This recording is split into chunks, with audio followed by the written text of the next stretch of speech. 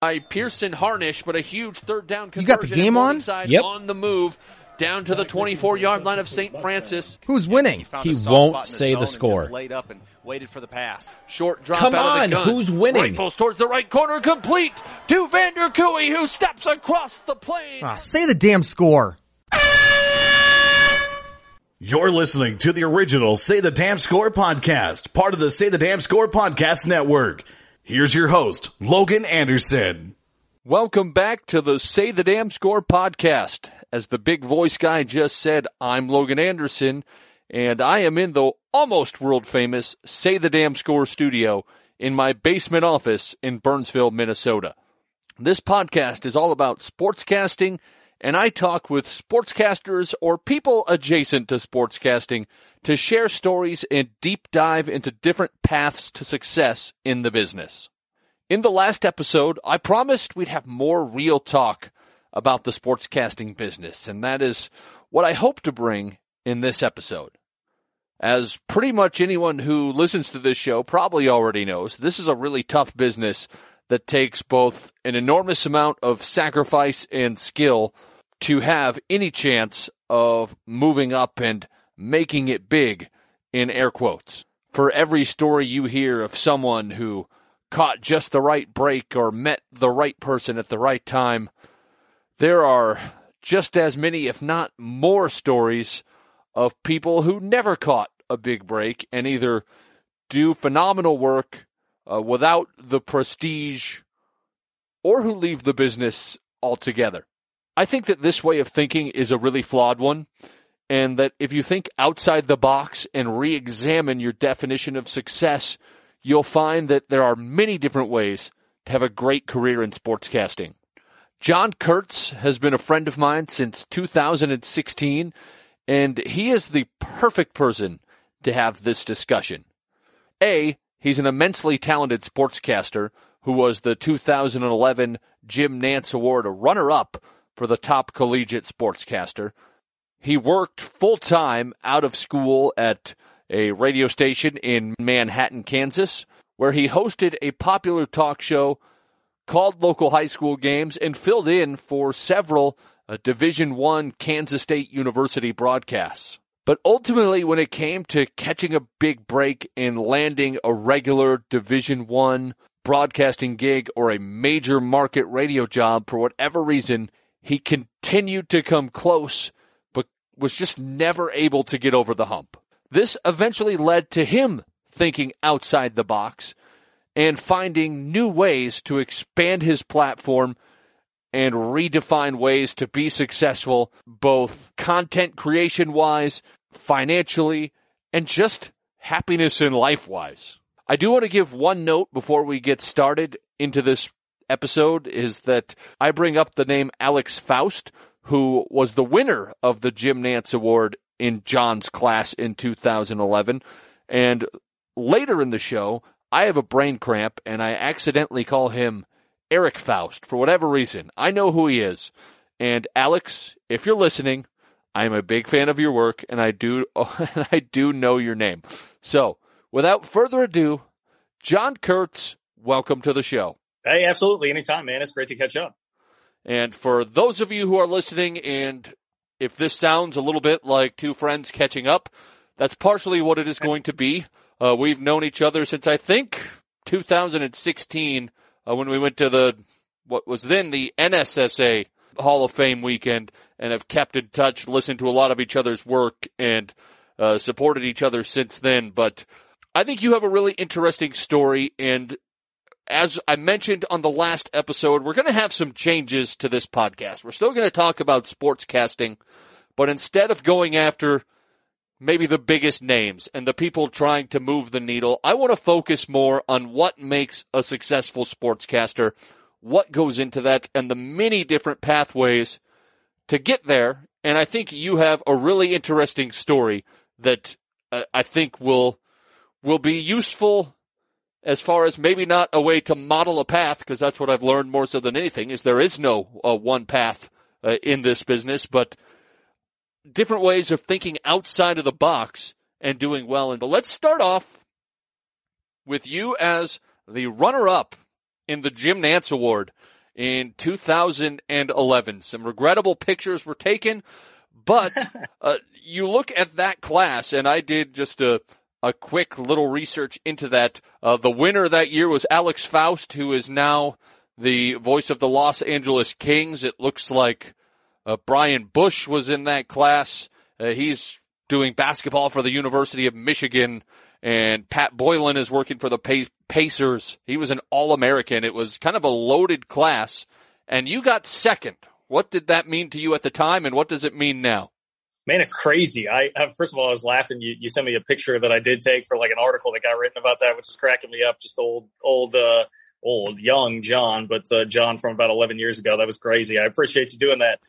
At the time I was shocked. Like, I was really shocked. I had just stumbled across STAA, and I'm trying to remember exactly how it was that I first got connected with that. But in my mind, I held everybody that was an All-American previously, and like some of the sportscasters that I would just go on the website, like shout out to John for doing what he does, John Chalesnik, and having that site. I would just go like listen to different sportscasters across the country, and I was just blown away by some of the talent that was out there. So I never in a million years thought that I was going to be an All-American, the runner-up. I was hoping to be in the top 25 for sure. And I'll never forget, I still remember the moment that I found out about it. I was laying in bed. It was like a lazy Saturday or Sunday, some weekend day. I don't, maybe it was during the week.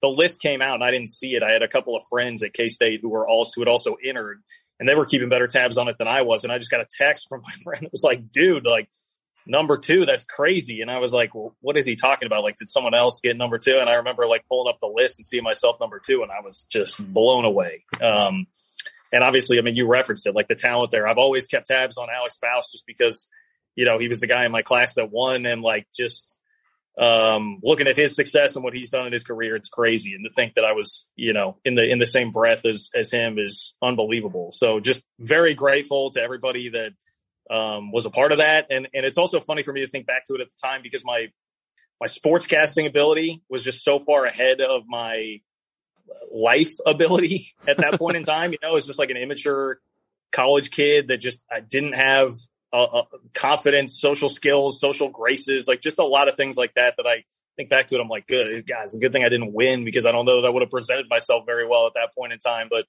very humbling and just interesting to look back in life on like where I was at that point in time, and just how much I've evolved as a person since then. And just, you know, kind of like we talked a little bit about before we came on to actually record this, just like how my definition of success in my life and career and happiness and all these different things that factor into, you know, productive life, how much differently I think about it now as opposed to what I did when that was really the only thing I was chasing back in 2011 was sportscasting.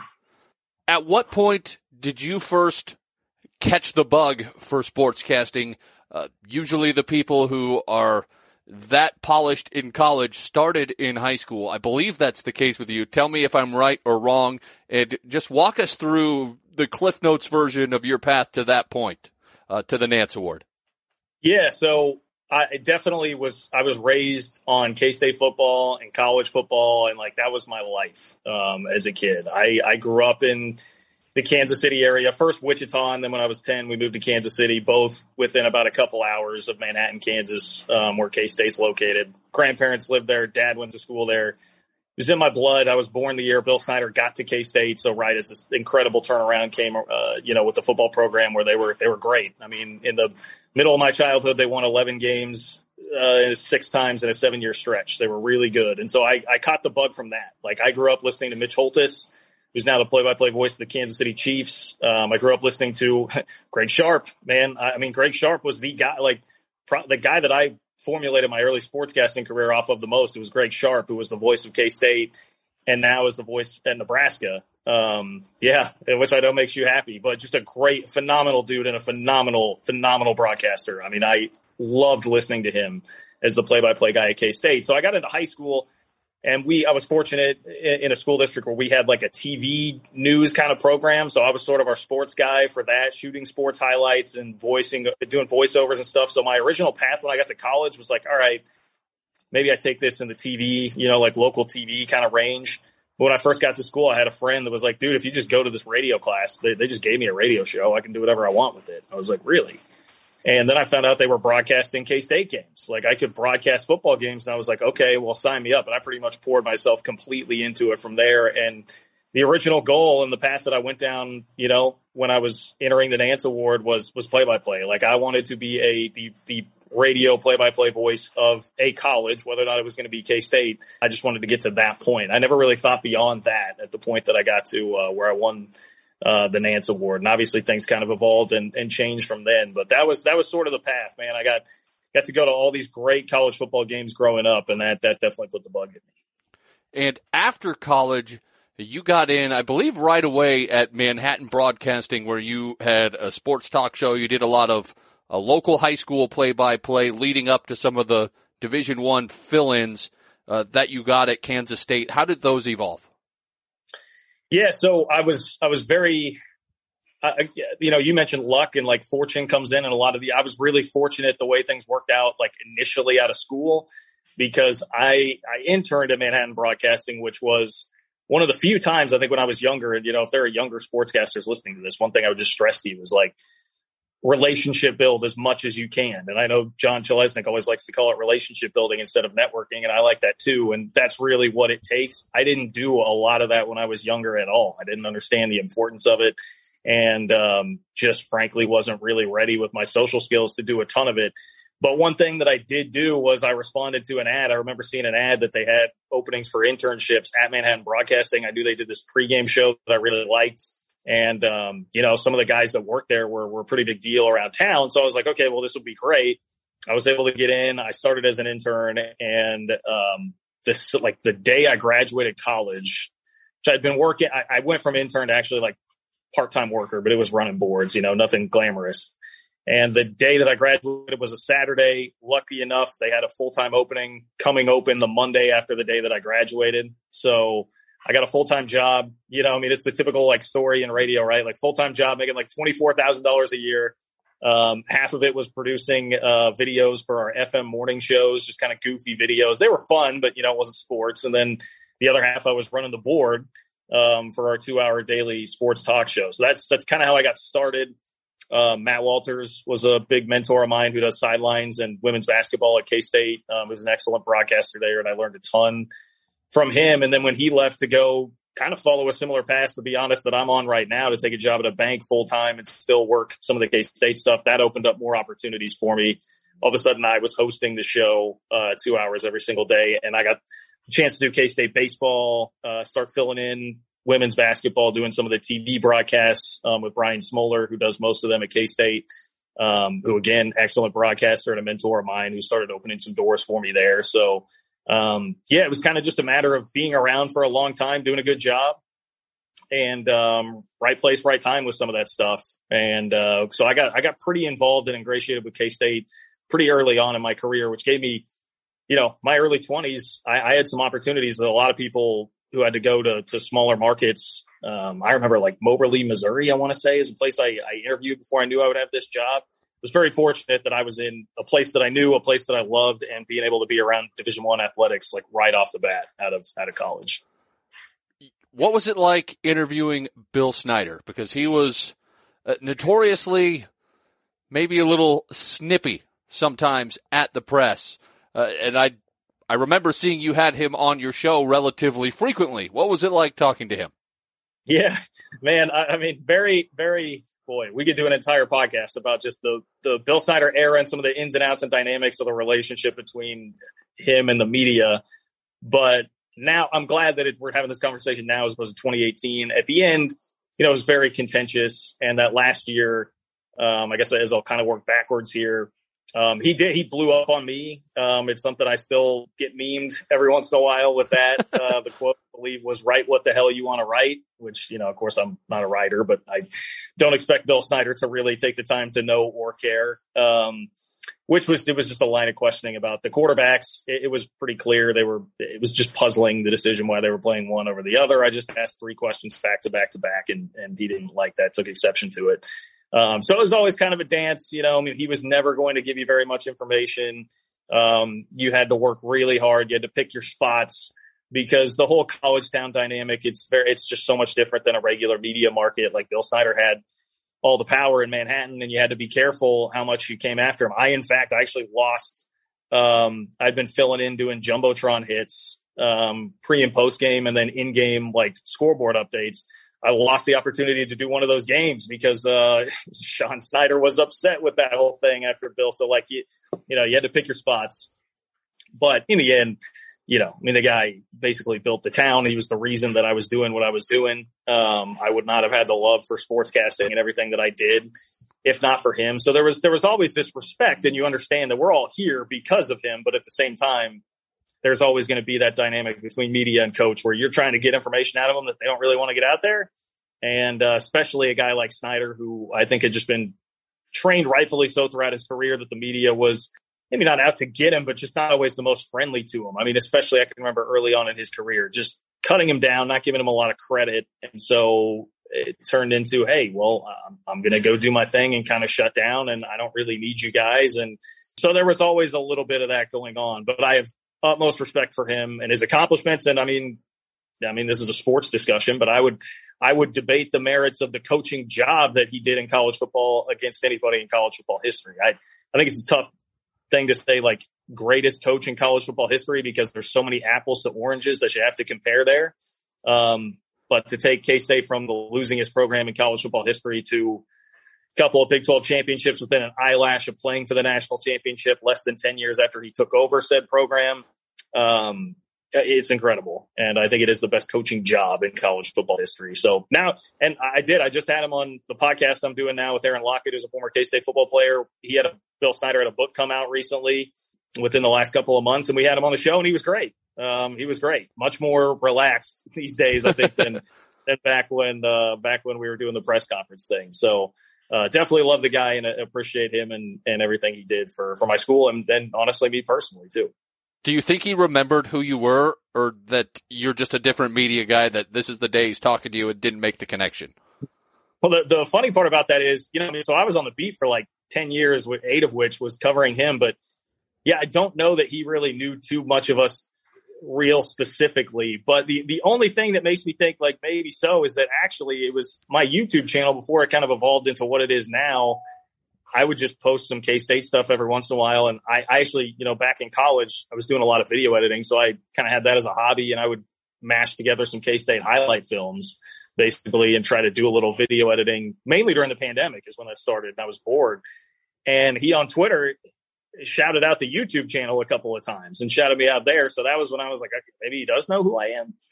To be honest with you, man, I don't know. I covered the team for 8 years. I was in there asking questions every day. I could not totally tell you. I think he knew Kellis Robinette, who was the Kansas City Star beat guy, because he would also infamously get angry at him every once in a while. And I think he obviously knew Tim Fitzgerald, who's just kind of an establishment and a mainstay that's been there for like 30 years. But I don't know. It's a great question. If you ever get Bill Snyder on, you ever talk to Bill Snyder, you ask him, and I would be very, very intrigued to know his answer. And my feelings would not be hurt if the answer is no. It would not be. So the reason we kind of started off this conversation talking about being second with the Jim Nantz Award is that you, first of all, we've listened to a lot of each other's work, and we're good friends, so I don't want this to come off the wrong way. But you had every bit as much talent as, a lot of people who are doing some really big-time jobs now. And you kind of are in the same group at that time, and it just hasn't gone. You've been around a D1 program. You've gotten some chances. It's not like you haven't had any success. I'm certainly not trying to indicate that, but I think that, again, you and me have talked about this. We have always, from college on, are ingrained with, here's the linear path. You're not really a success unless you get to be a major D1 broadcaster, a major market talk show host, something along that lines. And I think that it's really important to maybe not necessarily define success that way, which is why I wanted to talk to you. And hopefully I didn't say that in a way that made it almost sound insulting, like you didn't make it, because I think you're phenomenal. But I guess what would you say to that? It's not a very eloquently asked question, but I think you know where I'm trying to go.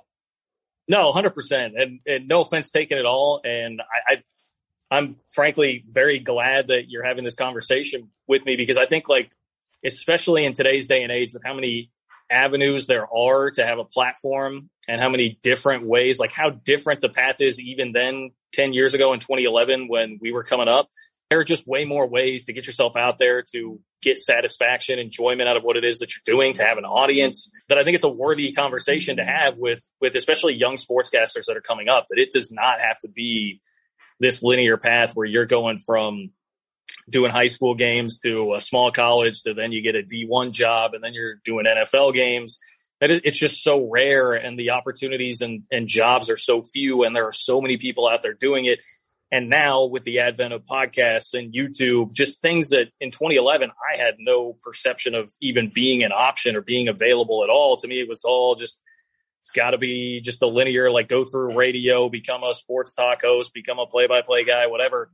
And that frankly, yeah, it's just not the way that it worked out for me. And I'm pretty happy these days with where things are at and the way my YouTube channel took off, and still being able to have a podcast and a connection in the K-State world. Honestly, Twitter has been a huge help, and I kind of cringe saying that a little bit, but I definitely have a voice and some level of clout there, which kind of helped when I left the radio world, feeling like I still had a voice. And there's just so many ways to do it. Long story short, that I think it is a worthy conversation. And the other thing is, you and I both know this, man, like, the industry is just brutal, and it can be really hard to climb your way up the ladder. And so being able to keep a more open mind about that, and what can success be, and how can you still live a fulfilling life? I mean, those are the lessons that I just had to learn over time, where I wasn't even thinking about that when I was younger, because to me, it was all about, to be honest, like, I felt some level of pressure and expectation from the fact that I was that high up in the Jim Nantz award, the runner-up for the Jim Nantz award coming out in 2011, and looking what Alex Faust did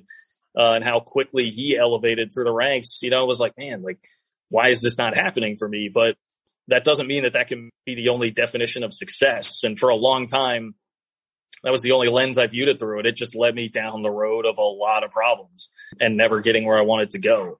And there are things, like, as I look back on it and reflect on it, like, I mentioned this earlier, but it's very easy for me to see, like, when I was younger, I wasn't really confident as a person. And so I hadn't developed, like, the social skills really necessary to be confident and go out there and relationship build and put my name out there, put my stuff out there, do the things that are necessary to really, really grind in the industry to work your way up. I was just kind of a shy, quiet college kid who had a really a talent, obviously, for broadcasting, but the rest of my life was not up to speed with my sportscasting ability. And it just kind of, over time, I started to get a little better at that and a little better at that. And I got better as a sportscaster, and I came close to some things, but eventually I just hit a breaking point where in my personal life, I just needed more. And there were different avenues opening up.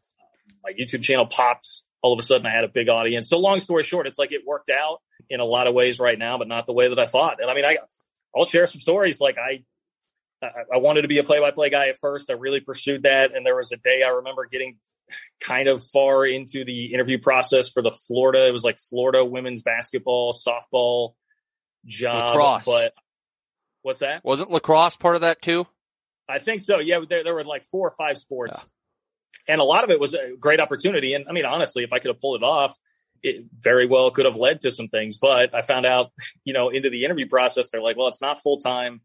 You won't have benefits. It's going to pay, like, I don't remember what the pay was, but not something you could live off of. And it was like, you're going to have to travel with these teams and then find a way to make it outside of that. And I was like, man, I mean, I just uproot my life and move to Gainesville and try and figure that out. Like, I don't know what I'm going to do, drive Uber the rest of the time. It didn't seem very feasible to me. And I was just like, man, by this point I'm in my mid-20s. Like, these jobs just are not coming open very often. I'm not in a position to really do much of this. Let me see if I can. I really just wanted to be in a bigger city. So I started going like, all right, let me pursue sports talk. I had enough reps there that I felt like I was pretty good. And I tried in Kansas City. I interviewed at both stations here, one of which I interned at. The other I was doing a free podcast for. I mean, I felt like I was doing everything right that you were supposed to do to get there. And there was one opportunity in particular I remember interviewing, auditioning, feeling great for, and I didn't get. And I was just like, man, I just don't know that this is ever going to happen. And I got a text from the same guy who's still hosting that show a couple of years later after they wound up getting rid of the person that was hired in front of me. And he said, dude, I told them to hire you, but we're in a hiring freeze. And it was like at that point, that was one of the final straws where I just remember being like, man, like I enjoyed this. I feel like I've given it my all. I don't think it's going to happen this traditional pathway that it was that in my head, it was designed out. I'll get into a bigger market. It'll pop. I'll be a success and everything will come from there. And that was the moment I was just like, this just isn't going to happen. I need to find a different way. And so I wound up finding a different way. And in the end, it's resulted in me still being plenty happy. And we'll get more into that different way a little bit later. But you brought up all the sacrifices you have to make to try for basically a complete uncertainty. And a lot of times that means, living on barely enough to get by, or sacrificing personal or romantic relationships, uprooting yourself and moving to Gainesville for an opportunity, a great part in that. What are some of the sacrifices that you were willing to make earlier or maybe that you did make earlier that you wouldn't do today? Yeah, I think it's a great point, a great question. It's something that, like, again, if we're talking about young sportscasters, like things you need to know, like, yeah, it will take that kind of sacrifice. Like, I think there are a couple stories that come to mind before I get into just like how it worked out personally with me. I mean, Josh Graham, I know is a guy that both of us know and have known for a while, going back to these same conferences that we're talking about. Josh Graham's first job was in Ray, Colorado. I mean, that's a guy who grew up in North Carolina. He moved all the way up to this tiny town in Colorado, did exactly what you're supposed to do, though, made the sacrifice, got better, came back. And now, I mean, he's killing it in the Triad area in North Carolina and is going to be, I mean, I have no doubt in my mind, he's going to be a national sports talk host someday. He's an incredible talent. I think of like Ari Temkin, who's now works with the Cowboys and Big 12 radio with Sirius. I remember talking to him about his story where he just up and left and moved to Austin because he was not getting the attention, didn't think he had the opportunities where it was that he was at.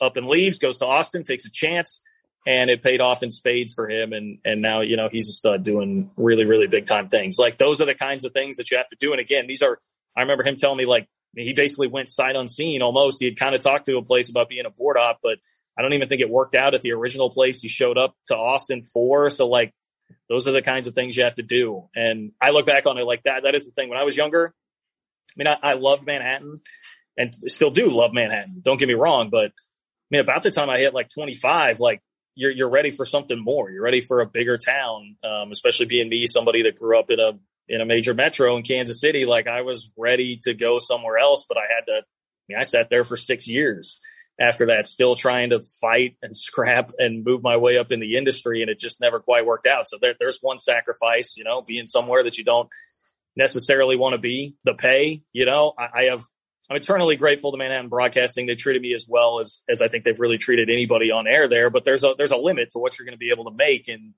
that kind of an environment broadcasting wise, And I think my best year, it was working like 60 to 70 hour weeks in the fall, picking up extra TV work for the American Athletic Conference, a little bit with Wichita State, K-State, and just busting my butt, like small college football on TV.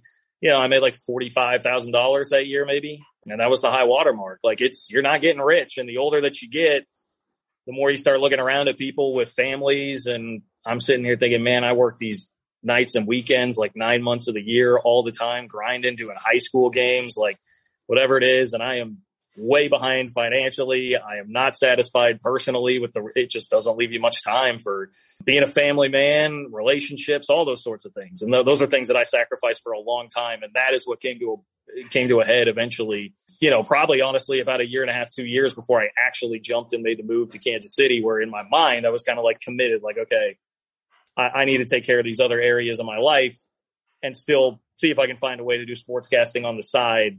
Eventually that just kind of ran out for me. And I don't want to say that it totally took my passion away from sportscasting, but I was not in the same place that I was at 23 or 24, where like I may have made a move to just jump and take more of a chance and not be making any money and all that. Like, I just hit a point where I needed more out of my life. And so that's where I got to. Actually, the last thing I remember before I got this job at Reese Nichols, which has been amazing, by the way, and actually I have enjoyed kind of jumping out of broadcasting a little bit.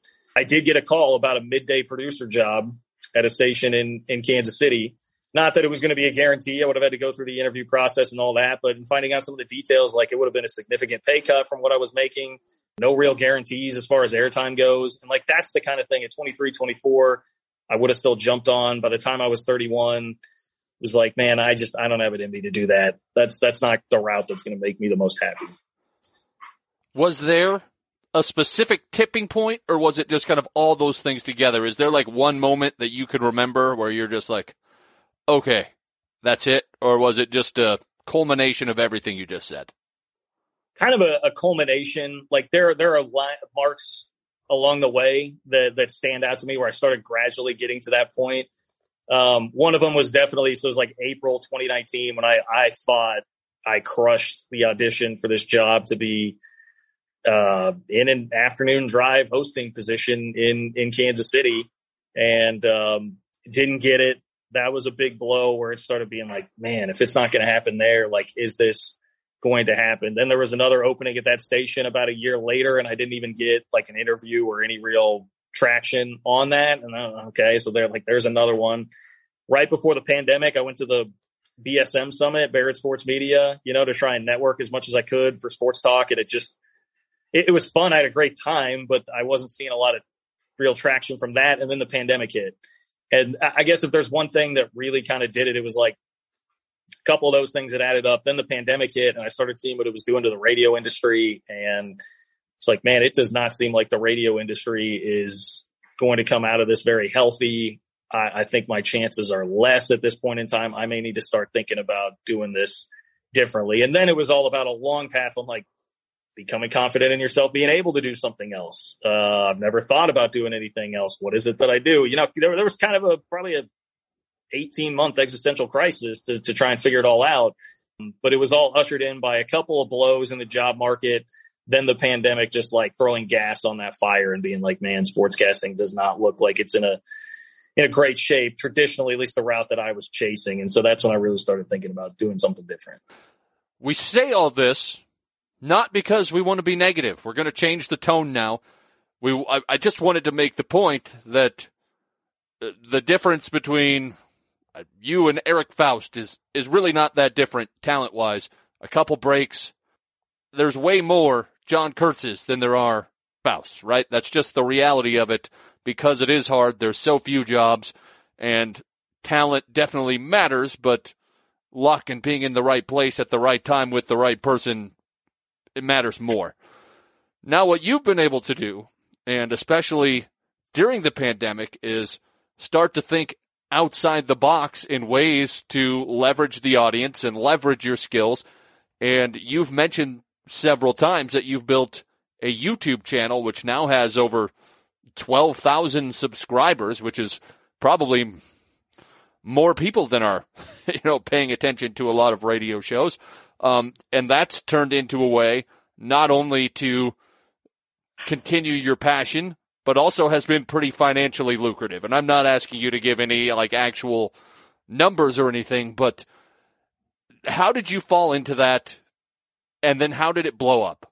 Well, I as much as I hate on them on the radio, the YouTube show, I probably owe Joe Castiglione and Chris Del Conte, the athletic directors at Oklahoma and Texas, a cut of everything that I've made, because it was absolutely conference realignment that blew it all up. But I will share with you on the theme of, hey, let's try to keep this positive, because it is. I truly do believe like the way that it's worked out for me is a very positive story, and it should be something that can help other people that are in this similar situation, like start to think about things.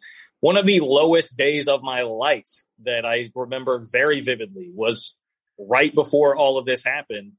It was in July. It was literally like the week of the bombshell drops that Texas and Oklahoma are leaving for the SEC, right? And that week, I'd been back in Kansas City hanging out with my dad. I think I just took some time off of work. And the YouTube stuff I had just released like a couple videos when my channel was just K-State stuff. It was just K-State before. I would take stuff I did on the radio and plop it on the channel. It was not making me any money. I was just kind of doing it to have a little bit extra platform. And I made a video right after that happened called like K-State, what happens to K-State in conference realignment? It got like 15,000 views, which, usually I'm getting maybe 1,000. And I was like, okay, there might be something to this. So that's what I just started covering realignment as much as I could. And it just took off like crazy. But like the first week that's happening, I'm back in Kansas City and I get a call from this recruiter. I had been, job searching just for non-broadcast jobs, and it had not been going very well. Like I was, doubting whether or not I was going to be able to do it. Ever really pull it off. I was like, am I going to have to just up and move to Kansas City with no job and try and figure it out? Very stressed.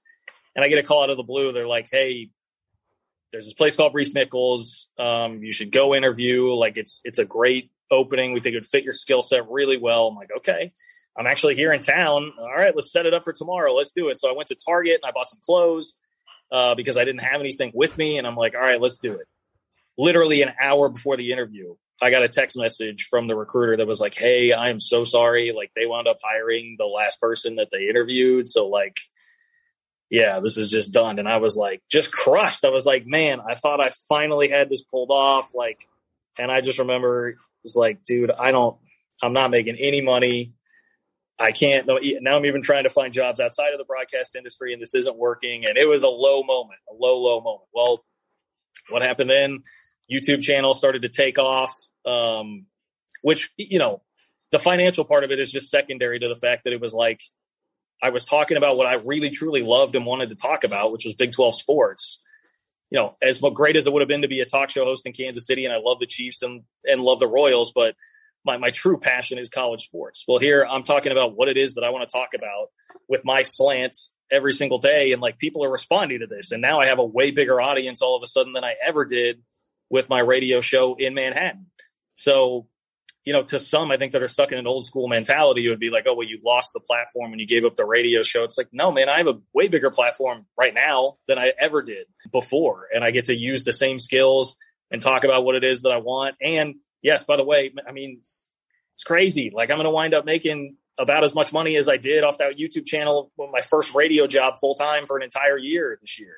And I don't know if it's always going to be like that. Realignment's not going to happen every single year, but all of that just came together. And then literally like 2 months later, I got a text from the same recruiter that was like, hey, things didn't work out with that person they hired. They had interviewed for a couple jobs. They decided to take this other job. Do you want to go back to an interview with Reese Nichols? And I was like, no, maybe. And they were like, well, here's the salary. It's up a little bit from last time. And I was like, okay, I'll listen. And anyway, the pieces all fell into place. I would not have, if the job with Reese Nichols had worked out the first time around, I probably would not have put as much into the YouTube channel. And it probably would have just never really gone anywhere. But this gave me the chance to build that up. So I had that. I've got that platform. I've still got a voice, and I feel satisfied in the broadcasting sense. Now I get to come back home to Kansas City. I'm in downtown Kansas City, which is where I wanted to live, and just financially in a much, much better place than I've ever been in my life, and just satisfied in a lot more areas of my life than I ever was before. So it's crazy how things can work out. There are different ways if you stick to it. There are different ways to do it, multiple ways to skin a cat for sure. So if someone wanted to build a platform on YouTube, you may not be able to catch the lightning in a bottle that you did, happening to fall on conference realignment right at a time when they were realigning. But if there's a lot of different ways to build an audience on YouTube, what type of equipment is required? How often are you doing this? What would you recommend if someone wanted to go down that path? How would you go about it if you were going to give advice to someone thinking about it on the edge? Yeah, for sure. I would say consistency. And I know I just rattled off like some of how it's worked out now for me and how beneficial that's been, but you can't go into it with this idea like, oh, this is going to be a money maker and I'm doing it for the money. I mean, it's still, I started doing it just because I wanted more exposure. I felt like I was doing a good job talking about K-State and the Big 12, and I just wanted more exposure for that. So if you go into it for like truly, like I enjoy doing this, I want to reach a bigger audience, and you have to think long term. Because I had a YouTube channel for like 2 years where, I mean, you know, again, it was like the same circle of people that were generally listening to my radio show that would listen for some K-State stuff, and that was about it. And it was a grind. Like it's not hard to put the videos up. Like it's not really a hard process, but it is kind of time consuming and just a little tedious. And you just have to be willing to commit to keep doing it and doing it and doing it and be consistent and wait until there is that moment or that story or that video that will pop for you that kind of helps elevate my status. And it's how I read a lot. I read some books. I wish I could think of what the one book was that I read that kind of gave me that same advice. It was like, just be consistent with it and do your best, like follow best practices here. And I can get into, some of that and some of what I've done with that. And eventually you'll start to build an audience. And a lot of times what happens is you get one video that goes big, gets real popular, and then that can really be the jumping off point. But you got to be dedicated and be consistent. As far as equipment, like that is one thing I would tell people, don't worry so much about that. Just start making content. You can do it literally with your phone. And like, if you go look at the first videos that I had, it was either just stuff that I would record on the mic at the radio station and then just throw a picture behind it. There's an app or a website called Headliner. You just search Headliner. They'll make cool little videos where you can just put in a picture and a waveform. It'll show the little audio waves. It's pretty nifty. It's pretty easy. And you can just upload those straight to YouTube. I was just doing that for a while. And then I started using like the little camera on my crappy old work laptop that was like, 6 or 7 years old. It was not good at all. It didn't look good. But it was video. It was my face. It was up there. And I had some videos in the beginning of Realignment that got 50,000 views of me on this crappy camera. Don't worry so much about that. Eventually I did upgrade, and I think it looks better and helps it's going to help if you have better equipment, but do not go in with that mindset at first. It needs to be get content out there and be consistent. Those are the two main things. And as much as you can, I try really hard to balance not being too clickbaity with the headlines, but really it's more like understanding your audience and what is going to actually drive interest and drive the conversation and working that into your title. Like, that's where I think some of the skill that I learned in sportscasting really paid off. It's like, if you're thinking about a radio show, like, all right, what's topic A today? Like what is going to really drive the conversation here in Kansas City? Obviously you're going to be talking about the Chiefs today, but you don't want to title your video like, oh, Chiefs win last night. God, what was the final? 42-21. You don't want to make it Chiefs win 42-21. It's like Patrick Mahomes is back and he's not going anywhere. Like, a headline that seems fairly obvious, but like, make sure that the headline and the little picture, the thumbnail that you're putting there is something that's going to attract somebody's attention. And to me, I always thought of that in the same way as like radio. What are my first words of the segment going to be? Not, oh, hey, welcome in, Chiefs win 42-21. It's like, dude, you see that game last night? Like, the old Pat is back and he's not going anywhere.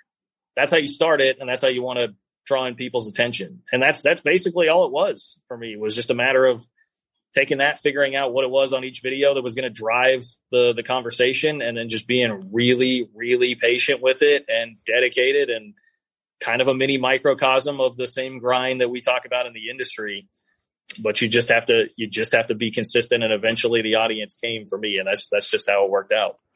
I think it's really interesting because you mentioned earlier the future of sports radio and broadcasting on traditional outlets. And I don't think the traditional broadcasting outlets are necessarily going anywhere, but I do think they're going to continually be more fragmented, less lucrative. And I think that finding your own way on YouTube or with streaming or with podcasting or with some other way that some creative person has thought of that I haven't yet, on TikTok or something. There's so many ways to not have to follow, the traditional rules to success. And I think more and more, as we move down that road, with so many traditional outlets having trouble finding advertisers and an audience, that honestly, the way that you're going and the way that I'm going may be better long term, and could lead to maybe not as much notoriety, but certainly as much success. Yeah, and I think some of it too is just like how we consume things now. It allows more. There's more room for niche, like finding a niche. Like what I have found is a real community of people who love the Big 12 and love Big 12 sports. And like before, 10 years ago, the sports talk stations here in town in Kansas City, they will give KU, K-State, Missouri, like the Big 12, a little bit of airtime, but it's, at the time it was probably maybe 25% of the airtime. Nowadays it's probably more like 5 or 10% because the Chiefs are such a big deal. But that's exactly it. Like, it was hard for people like that to find what they want. So like, if you can find like a niche audience like that, people are out there and like people want that content, and people are on YouTube all the time, or podcasts. Like, I saw someone talking about this the other day and I thought it was so poignant. Like, it's easy to get dissuaded from starting a podcast because people say, oh, it's oversaturated. There's too many people out there doing it. And yes, there are a bazillion podcasts out there. That is true. What there are not are a bazillion podcasts of people making quality content who are consistent and don't give up on it. Like, you have a lot of people that start a podcast, do 5 episodes, realize that it's hard to keep doing this every day. Take a year off. And just drop it. And so like, if you can be consistent with whether it's YouTube, or because YouTube's the same way, there are a bazillion YouTube channels out there, but if you find the niche, you're doing good quality content, you're passionate about it. I truly do believe like eventually you will find that audience. And that's the kind of thing, it just fills in to me a lot of the gaps that you had before with the traditional mediums that are out there. I'm with you. Like, I don't think 2 major sports stations here in Kansas City that I keep referencing, like, I don't think they're going anywhere. I think you're always going to have some element of the local TV coverage. You're obviously still going to have games broadcasted. Like, there will still be routes and avenues there, but pigeonholing yourself there is getting tougher and tougher. And I think limiting yourself to the possibilities that are there. So I just think, having a more open mind to what does exist out there today and how much more opportunity there is. I mean, even like you mentioned TikTok, like, people are making a lot of money off of TikTok. And that is one thing where I'm like, so I'm 32. I'm like straddling this line of I'm on there every once in a while. I do think some of it's funny, but as a creator, I don't have like a full grasp on all the tools at my disposal to use it. And I started to and tried to before I had this full-time job in Kansas City, as a way to like, hey, can I build up a following? And actually, like, in doing very minimal effort, I mean, I had built up at least a couple hundred followers, something like that. And I mean, very minimal effort. So that's an option too, depending on it. If you're younger and you really understand that, like, that's another great way to be creative and like satisfy the same kind of itch that you would have for doing a radio show, some kind of performative broadcast element there. That's obviously still in creating content, even on TikTok. So there are just so many ways to do it. Monetizing websites. There's this website I use a lot in prep, honestly, Heartland College Sports. They just cover the Big 12, basically, just like a blog site set up by a couple of guys. And they just cover every single little thing. They're consistent. They pay attention. They use social media, find stories that are happening on Twitter, like everything going on in the Big 12. You can find it there. They post to the right Facebook groups. They get all kinds of comments on their articles. Like, there are just people that are doing it instead of having to work at the Kansas City Star or something, that have their own blog. Like, there's just a million ways to do it, a million ways to find inspiration. It's just all about being passionate, I think, and being as consistent as you can with the content. I mean, as I mentioned in the last episode, which you haven't heard yet because it doesn't actually exist yet when we're recording this, we're moving ahead. There's the fourth wall being taken away, but like, I did a lot of really deep soul searching. I came up with kind of 5 things that I think, in my mind, are what I love about sports broadcasting and are what I need for a successful career. And to me, those are, I love being an entertainer. You can get that on any platform. I get a rush every time at the beginning of a broadcast. Maybe not so much on this podcast. This is more casual, but literally it's like a physical, like, dopamine rush that it just feels good, and I love it. I love telling stories. I love having a connection with an audience. I want to have a comfortable lifestyle, and kind of with a lot of the stuff we've been through, I want to be there for my wife and my family. And everything in that is really what's important, the things that I love, I can get working for myself and not having to work for someone. So I guess, what are the things, and I didn't give you any time to prepare for this, so I'm putting you on the spot. What are the things that you love about the business that you want to keep doing and what are the things you're searching for? Yeah, I think that's a really good question. The things that I love, I mean, it's the same kind of thing to you. Like you get used to being an entertainer. And I think that especially like that came more for me with the talk show host than it did play-by-play. And I still do, man. I mean, one thing, if there's something, I guess I'll answer right off the top of the right off the bat here. If there is something I miss and would like to do more of, and I just got a call recently about an opportunity that may allow me to do some of that. But play-by-play is like, I mean, that was my first love. That is what I thought I was better at in the beginning. And there is an undeniable rush that you get from calling a game live, whether it's on TV, whether it's on radio. There is an undeniable rush there when a big play happens and you get to be the one narrating that. That can't really be replicated. I do miss that. I don't get that very often. That is something I would like to be able to pick up more of in the future for sure. But the same thing, like being an entertainer and having an audience and feeling like you can just be on and be yourself and have people like legitimately just care what you have to say. That is something you can pick up a lot of places. And that is like what drives me and what keeps me going.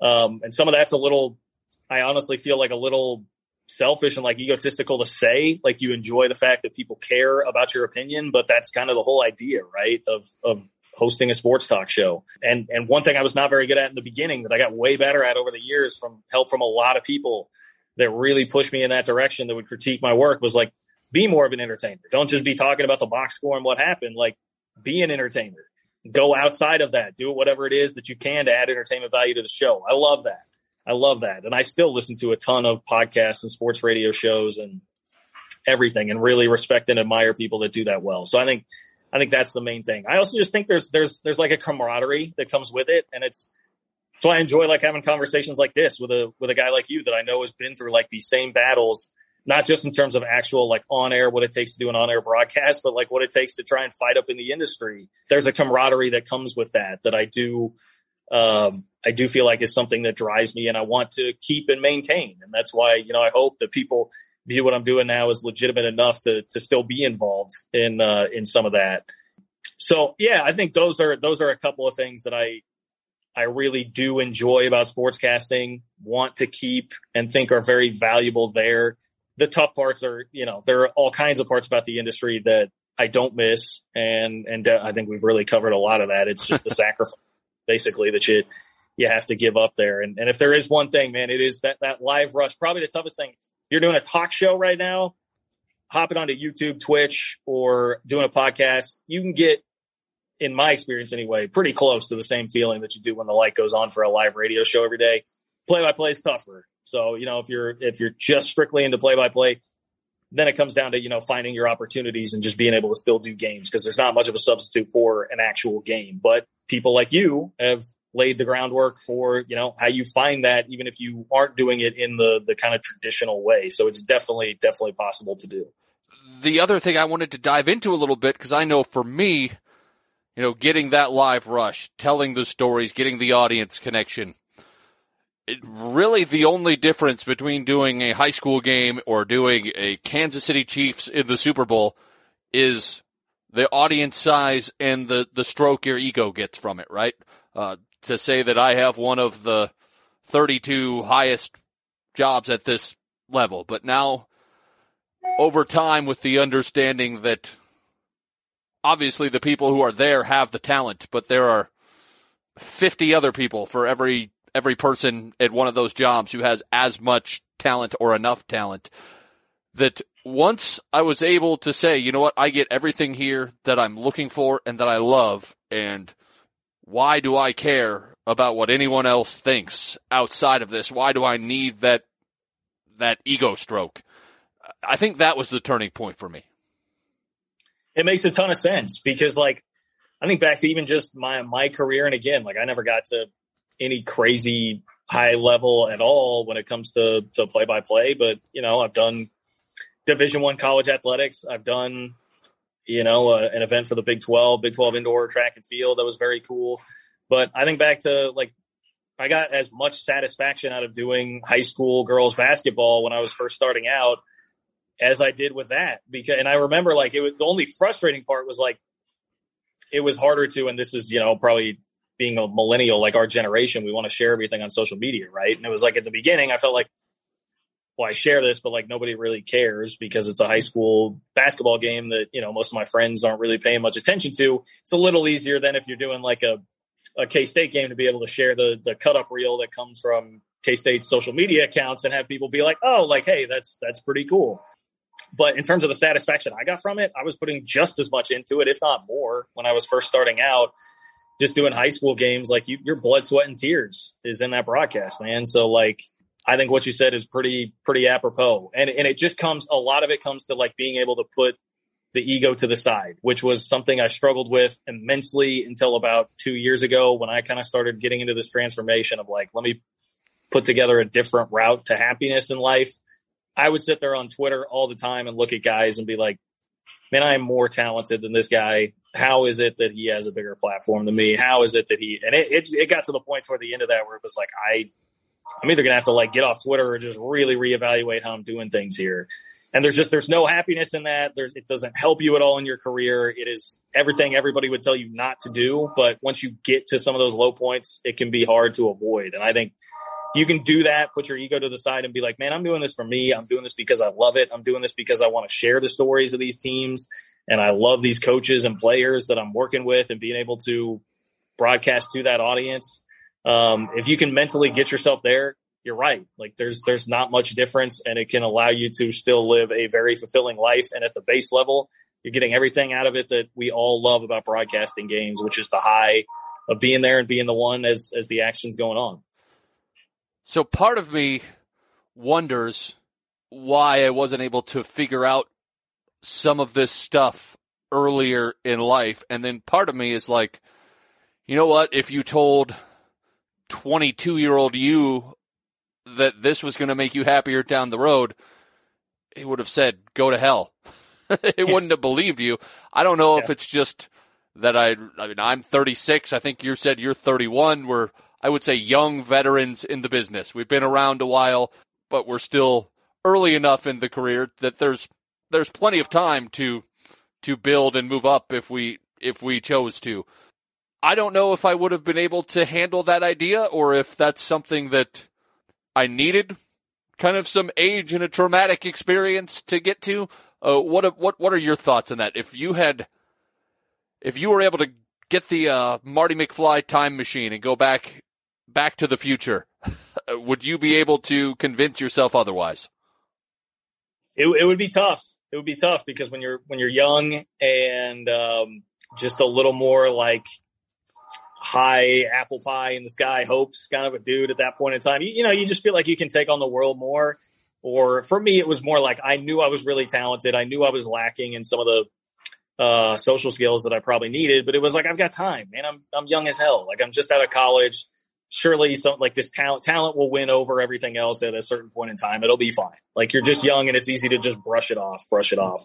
I think, to be honest, like a lot of times in life, we do need to go through some of those experiences, and there's not really much of a substitute for it. Because I think, like what you said, I think about the kid in the picture. You sent me that picture of me in 2011 after getting second in the Jim Nantz Award. And I think trying to go talk to that kid probably would listen a little bit, but at that point, like there was just nothing else on my mind other than like sports and sportscasting. And I couldn't imagine doing anything else.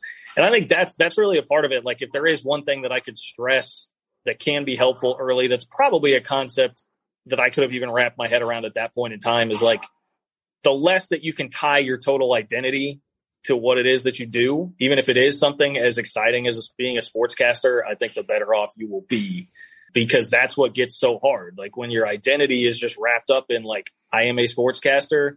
That's what I do. That's what defines my life. Well, then what happens when you're not at the point that you want to be with it? What happens when you are 28, 29 years old and you're still in Manhattan, Kansas, with more opportunities, but essentially working the same job that you were working when you were 23, 24. Well, then you're really hard on yourself. It's very easy to be very hard on yourself. Like, what have I accomplished in life? The only thing that defines me, I'm failing at, I'm struggling at, I'm not doing what I want to do. And I think that's when I had to start distancing myself and be like, look, man, I've got people in my life who are great friends of mine. I started to realize, like, for me, it was, whatever it is going to be for you. For me, it was, I got really into CrossFit, fitness, and my friends at the gym, like, they knew what I did, but we didn't really ever talk about it. And it never really got brought up in conversations. And it just dawned on me. I was like, these people, like, they like me. They love the hell out of me. And it has nothing to do with what I do for a living. It has nothing to do with me being a sportscaster. And, whether that's a significant other, whoever it is in your life, where you start to realize that, like, these people like me for other reasons. There are other things about me that are good. It's not just that I had this ability to finish runner-up for the Jim Nantz Award in 2011. That, I think, was a huge turning point and something that is a thing anybody can grasp onto. It's great to have all the aspiration in the world about what you want to do as a sportscaster, but just remember, man, there is more to life than just that, and you are definitely defined by more than just your sportscasting ability. Even those guys at the top. I was just listening to some guys here locally. They have Kevin Harlan on every week because he's a KC guy. And just talking about, like, what a great guy he is and all these awesome things he's done, like, for the community and for them and helping out other people. And it was like, look, man, like, you cannot get more talented or, like, better at broadcasting than Kevin Harlan. Like, I do not think that is physically possible. And yet that's not what defines him to a lot of people. It's who he is as a person and his family and what he is like when he's not having a headset on. So I think that is, like, really the lesson that could get through to even younger me. All right. Well, I'm going to keep with my tradition of finishing with a broadcast horror story on this. So I need you to dig back and find some kind of story while you're on the air setting up terrible broadcast locations, something like that from your career to finish up the show. I love this question, man. I love this. I actually used this in job interviews, like, outside of the industry, whenever they would ask, like, like, how'd you deal with a tough situation? Like, how'd you turn something around? I was like, well, let me tell you, it was 2015. Part of my job that was honestly the part I enjoyed the most about my job at Manhattan Broadcasting is doing K-State pregame radio. And so I would travel wherever it is that we were going for 10 years. I got to travel everywhere in the Big 12 for K-State. It was awesome. And we're in Austin, and we were doing it. So we would always do the pregame show at a bar, typically at a bar. Every once in a while, we do it in the press box. Most of the time at a bar, because K-State fans, especially when I first started, were traveling like crazy, and we would fill up bars and make a lot of money for everybody involved. This was kind of in the middle, 2015. It wasn't a great year for K-State, so the travel was a little bit down. It's an 11 a.m. kickoff in Austin. It's a Texas football game in the last 13 years, so you know that they weren't very good. And the game kicks off at 11, and 7 o'clock is airtime. We're on air 4 hours before kickoff. So we're doing it at this place where we've done the show before. But when we had done it before, so it's Pete's Dueling Piano Bar in Austin. And I know that's like a chain. There's some in Fort Worth, I think, too. But we're doing it at this dueling piano bar, which if you're already thinking, like, what the hell are you doing at a dueling piano bar at 7 a.m. on a Saturday before a game between, like, a couple of 500 football teams in the Big 12? That is a great question. When we had done it before, it was in 2011 we were there, and K-State was, like, unbeaten or maybe had one loss. They were having a great season. Texas was at least okay. And it was a night game on Fox with Gus Johnson. So it made all the sense in the world. We had this big party there on Friday night, the night before. Like, it was great. So I'm thinking, like, all right, we're going back to this place. It'll be awesome. Well, we didn't go and set up the day before, which was a massive mistake. We wake up morning of, I'm not a big, like, check the weather guy. There's a monsoon. I mean, like, an actual, if you go look at highlights of the 2015 K-State Texas game, like, Bill Snyder got taken out on the sideline by someone who, like, slid into him. It was just a mess. It was like monsoon weather. And it, like, was messing with the internet connection. Like, so we're using Ethernet to our tie line, and the internet is, like, out. And it's like 6:40 in the morning. We're like 20 minutes away from, this network broadcast pregame show. It's going out all over the state. And we're like, oh crap. Like, what are we going to do? We're sitting there trying everything. Nothing's working. There's, like, one guy maybe at the bar actually working there. Like, they're just like, why am I here? It's 7 a.m. at a dueling piano bar that didn't even serve food. They didn't serve food. So again, like, I don't know why we did it there, but we did. And it's like, dude, we have 5 minutes to figure something out. So we wound up doing an entire pregame show it was me and my co-host, Matt Walters. We did it from 2 different cell phones. I was like, all right, well, I think if we get into studio number 2 here, they can pot us up on the phone, and then they can simulcast that in through the other studio. I was like, I think there's a second phone pot there that's not labeled, but I'm not sure. And we're doing all this like 5 minutes before it goes on the air and working with a board op. It was a saint throughout all this. And sure enough, it did work. We were able to get on cell phones, but we had to stand like far enough away from each other at the bar that it wasn't like echoey and that we weren't hearing. So like our pregame broadcast was me at one end of the bar at 7 a.m. in Austin at a dueling piano bar with like 10 K-State fans there, and my co-host on the other end of the bar. And we were just talking away about a game between a couple of 500 teams in the Big 12 in 2015. That K-State, of course, lost, and I had to film the game, so I was getting drenched wet the whole time. That was a pretty miserable trip to Austin. Well, that's going to do it. Thank you for the great stories. Again, we are talking with John Kurtz, and I want to give you a chance to plug your various platforms, your YouTube channel, your podcast that we didn't get a chance to talk to. Take a minute, tell everyone how they would listen to you if they wanted to do so. Yeah, no, I really appreciate that. First of all, check out the YouTube channel. Just John Kurtz on YouTube, JOHNKURTZ. College football content from a Big 12 slant. You're going to get that all day, every day there. On Twitter, it's at JLKurtz, JOKURTZ. I'm on Twitter way too often if you want to know what I think about Big 12 sports on the reg. And then I've got a podcast called Lock It Up with Kurtz that's on KCSN, Kansas City Sports Network, just a podcast network around here in Kansas City. And yeah, you'll catch me on some various play-by-play here and there with K-State in the Big 12. Hopefully more info on that coming up soon, but that's how you can find me. All right. Once again, John, thanks so much for coming on the show. Absolutely. Anytime, Logan. Take care, man. This has been the Say the Damn Score podcast. Thanks again to John Kurtz, my guest. And I am Logan Anderson, as always, your host. If you enjoyed the show, please subscribe to it on the podcast platform of your choice. We are available on Apple Podcasts, Spotify, or just about any platform that you could find podcasts on. You can find the Say the Damn Score podcast. So give us a subscribe, and you can follow us on social media and get show updates on Twitter at @radio_Logan or on Instagram at Say the Damn Score. Thanks again for making this podcast part of your listening experience. And the next time you're on the air, remember to say the damn score just a little bit more.